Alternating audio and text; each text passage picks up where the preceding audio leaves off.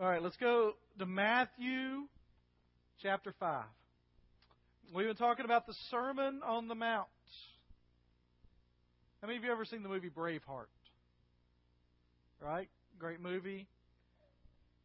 A little violent. It's about a guy named William Wallace who led his country to freedom from an oppressive English rule. He had this sense of destiny. There was personal loss in there. So he gets together this group of farmers and villagers to defend themselves against the oppressors.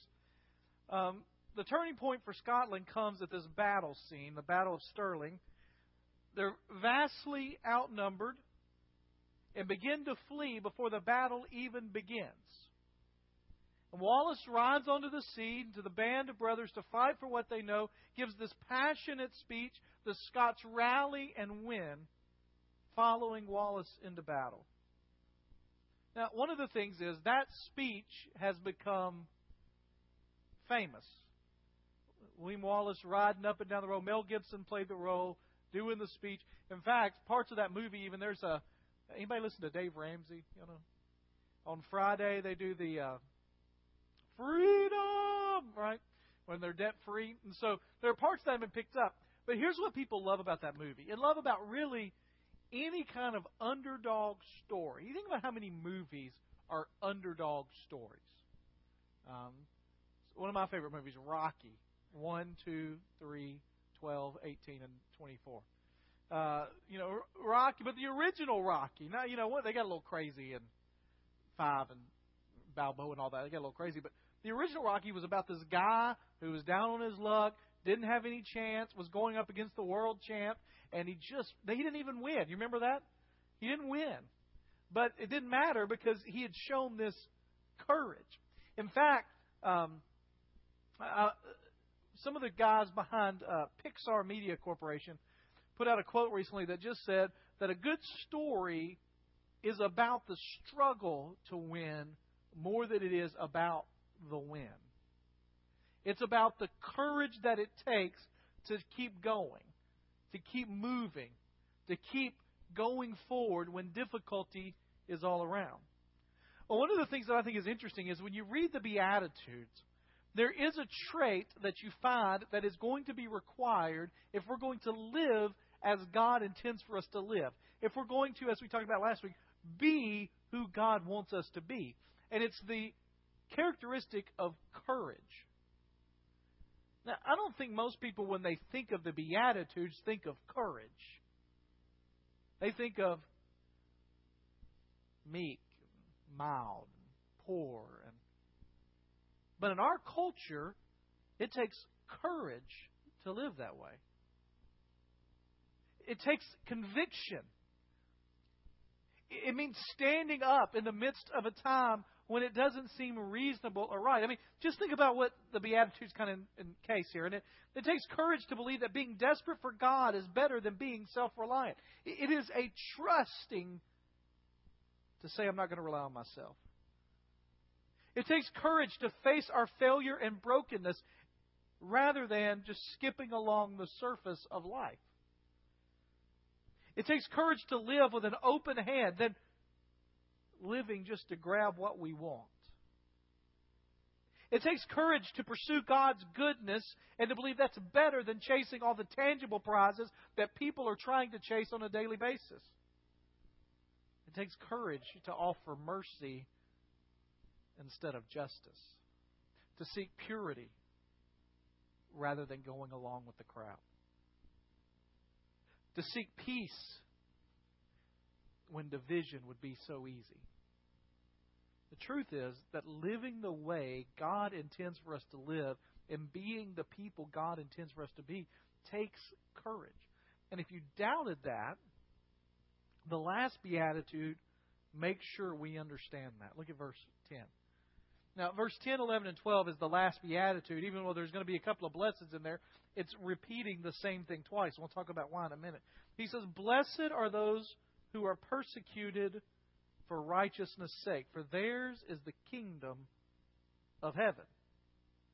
Blessed are those who are persecuted. When you hear the word persecuted, what do you think? what the word persecuted, what do you think of when you hear persecuted? Pain? Can't sleep? Mistreated? It's not a word that American believers are real familiar with. We often try to spiritualize it and say, well, maybe rejection or not being able to participate or being ostracized. And that has a part, but here Jesus is talking about, I think, much more than that. It's kind of interesting that he would end the Beatitudes with such a heavy statement. In fact, I think he knows his audience is going to be shocked because he repeats the same premise twice. Blessed are those who are persecuted for righteousness' sake, for theirs is the kingdom of God. Blessed are you when others revile you and persecute you and utter all kinds of vile things about you falsely on my account. Rejoice and be glad, for your reward is great in heaven. For so they persecuted the prophets who are before you. Jesus essentially says, if you're going to be a follower of mine, you're going to have a brave heart, because persecution comes to those who pursue and embrace righteousness. And the question comes, why would you be considered blessed if you're persecuted? I mean, doesn't that just sound like, an oxymoron, something that's not supposed to make sense? Blessed are you when you get beat up and spit upon and yelled at and made fun of and torn down. You are blessed. Blessed are you when you get kicked and beaten and shot and ostracized and imprisoned. Rejoice. Be glad about that. January 9th, 1985, almost 30 years ago. There's a congregational pastor in Bulgaria named Christo Kulishev. He was arrested and put in jail. And this is what he was arrested for. He was arrested for preaching in his church. Because in Bulgaria, in that town, there was a town commission that assigned the preachers to a church. And they would assign people that were sympathetic to the government and would say what the government wanted them to say. And this guy had been voted by his congregation to be the pastor, but was told during the week the town had elected a new pastor. And he had the audacity to stand up in the church he was the pastor of and preach. So they arrested him. Took him to jail. They had a trial, and the trial was a travesty, and he was sentenced to 8 months in jail. He did his 8 months, got out, and wrote these words. Both prisoners and jailers asked many questions, and we had a more fruitful ministry there than we could have expected in church. God was better served by our presence in prison than if we had been freed. There are thousands of stories like that in the world today. Thousands more from the centuries of the Christian church. The lesson is simple. God says you're blessed in persecution, often because God has used persecution, and persecution has been turned for the advancement of His kingdom and the glory of God. The point of this little beatitude is that God rules over the suffering of the church, and that persecution, instead of squelching the movement of God, often fans the flames of the spiritual growth of the kingdom of God, and power is brought in the joy in the midst of suffering. Now, we don't like to hear that. As Americans especially, we don't like to hear it. But the truth is, God sometimes brings discomfort or allows discomfort or uses discomfort to spread His kingdom in ways that weren't happening previously. If you've got your Bibles open, turn over to Acts chapter 8. Acts chapter 8. There's this little thing at the beginning of Acts chapter 8, verse 1, that's almost like a transition statement. But it's interesting. It says, on that day, by the way, that day is the day of Stephen's murder. You remember Stephen being killed for his faith. A great persecution rose among the church in Jerusalem. and they were scattered throughout the region of Judea and Samaria, except the apostles. Here's what's interesting. For the first 7 chapters of the book of Acts focuses entirely on the ministry of the apostles and of the disciples, and it all takes place in one location, Jerusalem. Nobody evidently left Jerusalem to go anywhere, any outside of Jerusalem with the gospel. Now, that was problematic. Why was that problematic? In Acts 1:8, what does Jesus tell them? You will be my witnesses where? Jerusalem, Judea, Samaria, to the ends of the earth. When the Holy Spirit comes, you're going to be my witnesses. Jerusalem, Judea, to the ends of the earth. But they're still in Jerusalem. We're 7 chapters in, and they're still in Jerusalem, and persecution comes. What happens when the persecution comes? They get scattered. Where do they get scattered? Judea and Samaria. Do you think that's coincidental? No. That's not an accident. Luke didn't think it was an accident, or he wouldn't have written it that way.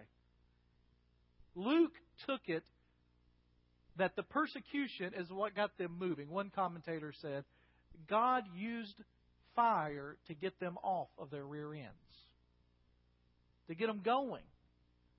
Now, we're talking about a good church, right? I mean, we're talking about the church at Jerusalem. They had some pretty good leadership.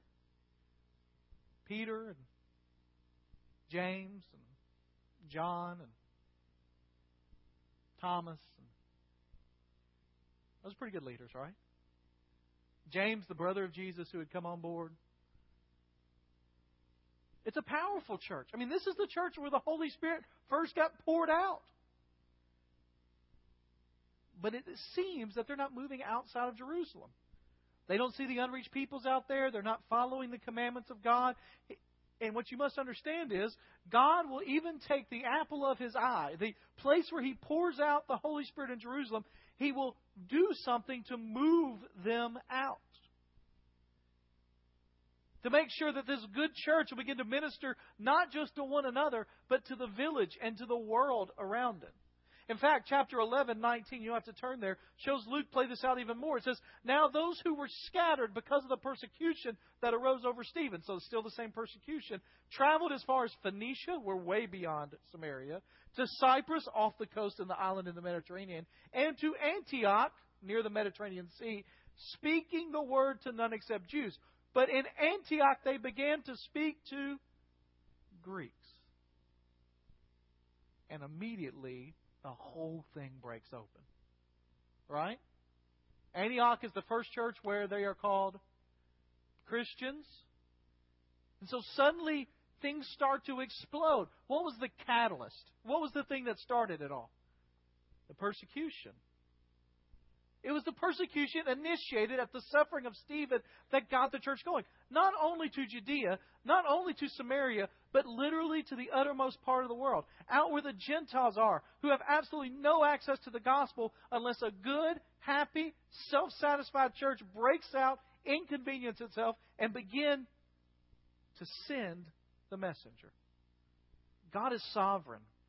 And He will take. Now, I don't necessarily know that God sent the persecution as much as God used the persecution.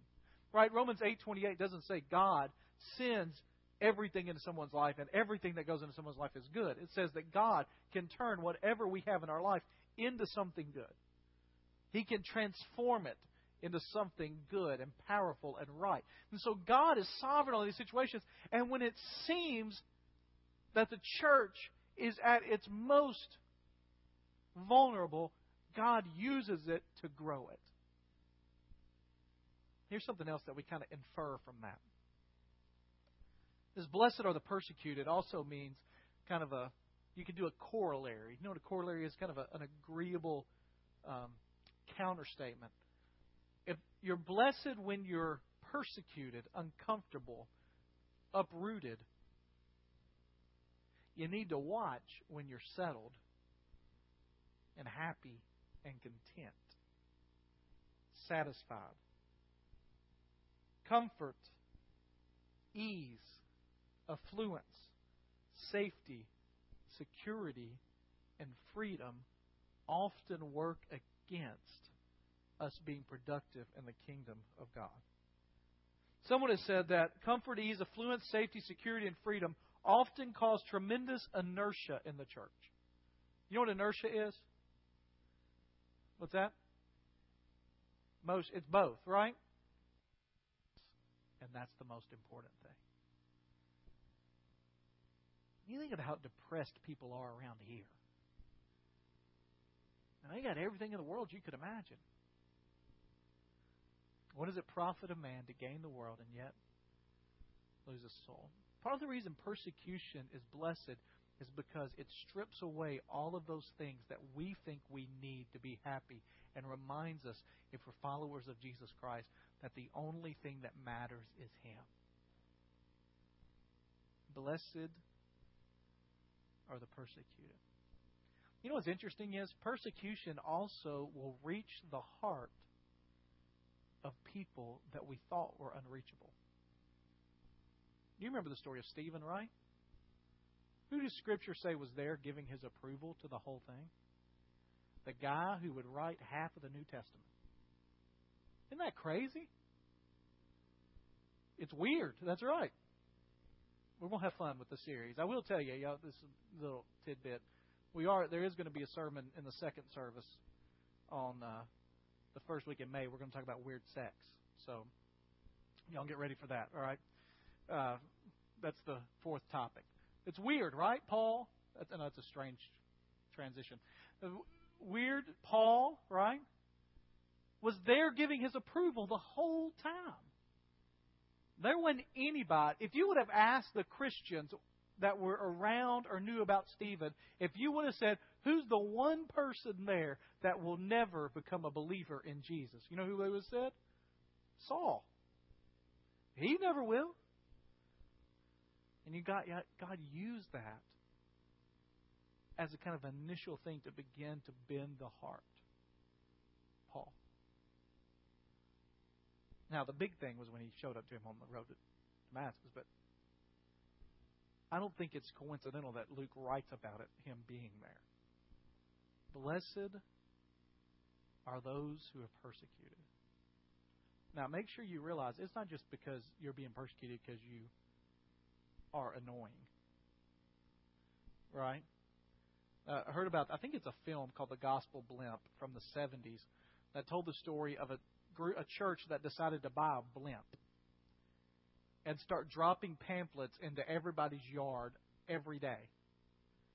And people started to get a little annoyed and no responses were happening, so they decided to put loudspeakers on it and to broadcast as it flew over loudly every day a preacher yelling the gospel. After that happened for about 2 weeks, somebody shot the blimp down. And the church cried, "We're being persecuted." And somebody said, "No, you're just being annoying." There's a difference. Right? It's not just because you're irritating. I mean, this is for the sake of Christ you're suffering. This is because you are living for Him. In fact, he says, "Blessed are you." I love how he says this. "When others revile you, persecute you, utter all kinds of evil against you, falsely on my account." There are two conditions there. One is falsely. There are a lot of Christians that have gotten persecuted and were guilty. Right? They got prosecuted too. On my account. Not on anybody else's account. Not because you're just doing crazy stuff. Not because you're getting everybody mad. But on my account. And the idea here is that you're living for me in such a way that you're unlike everybody else who is not a Christian. That your life is controlled and dominated by Jesus, and it's controlled by the things of heaven. It says, "Rejoice and be glad, for your reward is great in heaven." They persecuted the prophets, they're going to persecute you. Being persecuted for the truth brings honor. It's not just something that we have to get through. It brings honor to us. And it brings joy. Some of the happiest people in the world are people that are being persecuted. It says the reward is the kingdom of God. It talks about our reward in heaven. It's interesting that the Beatitudes start and end bookending with this idea of the kingdom of God. Remember? Or the kingdom of heaven. Blessed are the poor in spirit, for theirs is the kingdom of heaven. Blessed are those who are persecuted because of righteousness, for theirs is the kingdom of heaven. And in between, he gives the character and the characteristic of one of God's people. He paints a picture of those that are poor in spirit, broken over the world, meek, hungry, thirsty, merciful, pure in heart, peacemaking. And when we embrace God's truth, He says we're going to be so countercultural, so different, so weird that people are going to notice and they're going to make fun of and they're going to ridicule. And sometimes they're going to harass and arrest and upset. And the truth is, the test is how we relate to those who are persecuting us. Now, here's the thing. Nobody wants to be persecuted. Even the people that find joy in persecution don't want to be persecuted. Nobody wants to be arrested, right? Beaten. I mean, nobody wakes up in the morning and says, please, Lord, let me get beaten today. This morning I got away from the house a little bit late and I had a full day. I spent a lot of time because of various people in our church in hospitals over the last 2 or 3 days, and I had a lot of work I had to get done today.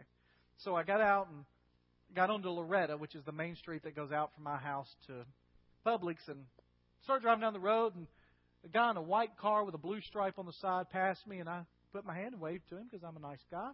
Noticed that Mr. Guy in the white car with the blue stripe was, after he passed me, he found a nice little driveway to turn around in and began to follow me. And so I thought, well, he's going after somebody. He must have got a call in. He's got to go. And so I turned into a little side street, and guess what he did? Turned into a little side street, and the lights came on. Apparently, he had clocked me going a little more than I was supposed to be going on Loretta, which he has to understand. Loretta is straight downhill. It's hard to control the vehicle to go the proper speed limit, right? Dixons, y'all with me back there? Can I get an amen? All right, I got one right here too, right? So he pulls in behind me, and listen, I know my driving record. I know all that stuff. I know he's going to go to his little computer and he's going to pull it up, and he's not going to see anything on there. I have never had a speeding ticket written. Okay? You know how I carefully phrase that, right? I've only been stopped. Yeah. Well, I've only been pulled over once for speeding, and that was 9 years ago. So, it's a clean record. I know that. He comes up to the window, and you know what? My heart is pounding. Right? Now, there is no way. I am a law-abiding citizen. I have the kind of guy that, and I don't say this to my heart, I'm the kind of guy that one day in Walmart, Susan had told me to go pick up some female deodorant, and so, like Sure or something, and I picked it up, and I went over to this electronics section, and they had a new video game out, and I needed to test it out to see if my boys would like it, and I accidentally stuck the Sure deodorant in my pocket, played the video game for a minute, bought a couple other things, walked out, got in the car, sat down, and go, what's that in my pocket? And I picked up, and it's the Sure I haven't paid for, and I went back into the store to pay for it, all right? God made me as a rule follower, all right? Which means that He makes me preach on grace a whole lot, all right? So I know nothing bad's going to happen, but He's going to go back to the computer. Something's going to come up. He's going to have me. I've got to get my camera ready in case he handcuffs. Nobody wants that. But the question is, how do we react as believers? Falsely accused for the sake of Christ. No. So, but I did. It's a new vehicle, and the insurance card had not made it into my glove compartment yet. So I do have a court date to show them proof of insurance in May. So no speeding ticket, no moving violations is still on the record. See, that made me lose my train of thought, Teresa. So nobody wants that, right? How do we react when it happens? Blessed are those who are persecuted for righteousness. We don't retaliate. Scripture teaches us, right? You get hit on one cheek, what do? We're going to talk about that in a little bit. We turn the other. Guy asks for your shirt, give him your coat.